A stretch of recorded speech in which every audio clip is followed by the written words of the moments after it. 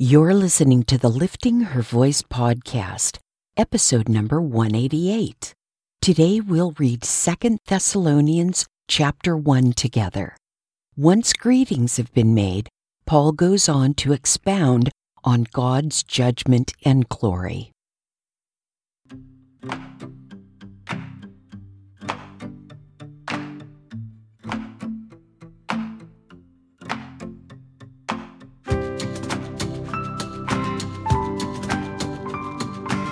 Welcome to the Lifting Her Voice podcast.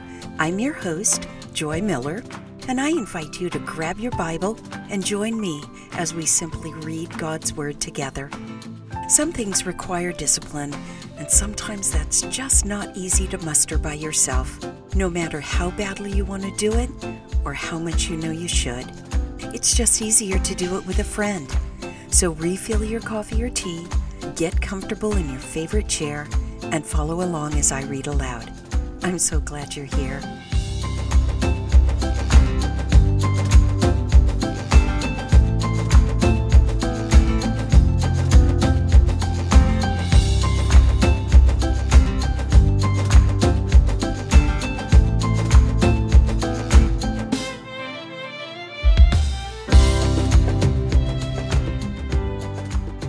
Yes, we are starting a new book today, but don't blink, you might miss it. This is Paul's second letter to the church in Thessalonica.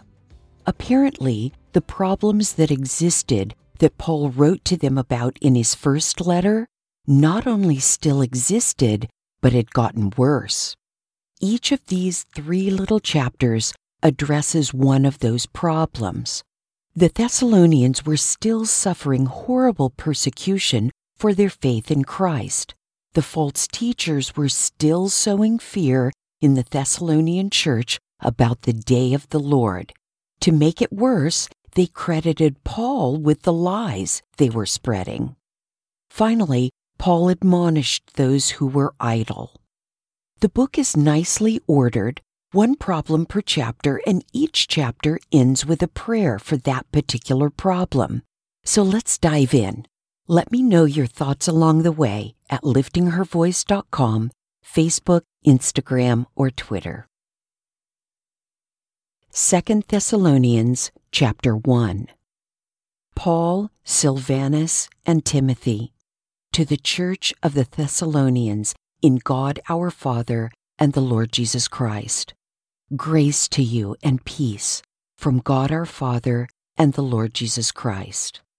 We ought to thank God always for you, brothers and sisters, and rightly so, since your faith is flourishing and the love each one of you has for one another is increasing.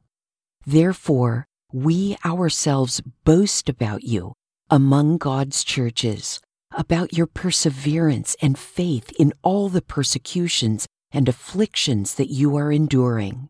It is clear evidence of God's righteous judgment that you will be counted worthy of God's kingdom, for which you are suffering. For it is just for God to repay with affliction those who afflict you, and to give relief to you who are afflicted along with us. This will take place at the revelation of the Lord Jesus from heaven with his powerful angels, when he takes vengeance with flaming fire on those who don't know God and on those who don't obey the gospel of our Lord Jesus. They will pay the penalty of eternal destruction from the Lord's presence and from his glorious strength on that day when he comes to be glorified by his saints and to be marveled at by those who have believed, because our testimony among you was believed. In view of this, we always pray for you that our God will make you worthy of his calling, and by his power fulfill your every desire to do good and your work produced by faith, so that the name of our Lord Jesus will be glorified by you, and you by him, according to the grace of our God and the Lord Jesus Christ. I see here Paul's acknowledgement of the persecution that the Thessalonians are enduring. I also read the encouragement that must have been so appreciated by those believers. Paul could speak to that persecution with empathy, perhaps like no one else could. However, the passage made up of verses 8 and 9, and I suppose you could throw in 10 there too, made the biggest impression on me. Yes, Jesus Christ is full of mercy and grace. Yes, he was gentle while still being forthright. Yes, he was the sacrificial lamb by whom we are saved from God's wrath for sin. He was our substitute. But there is a requisite for the privilege of being redeemed. We must believe. We must believe that Jesus is who he says he is, and we must believe that his redemptive work on the cross on our behalf was enough.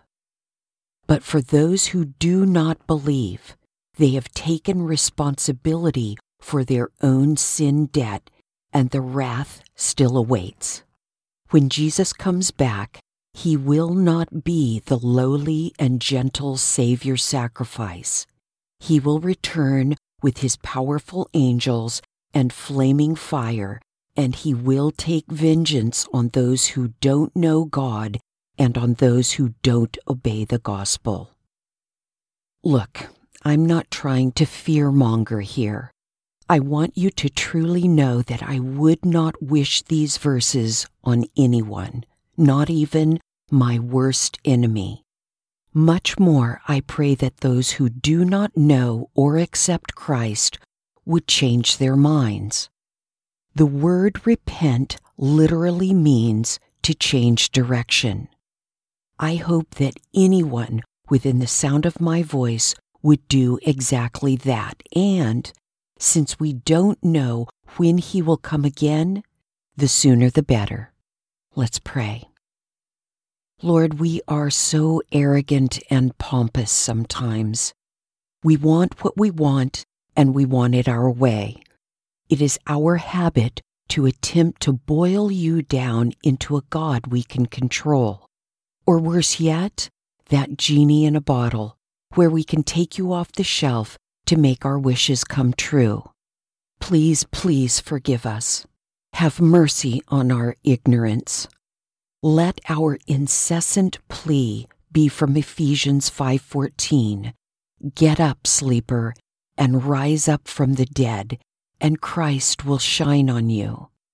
Remind us constantly what John wrote, that you, Jesus, are the way, the truth, and the life. No one comes to the Father but by you. Do not allow us to be complacent if we have come to that saving knowledge, but someone in our life for whom we care about has not. Today is the day of their salvation. Help us to taste the urgency. In Jesus' most holy name, amen.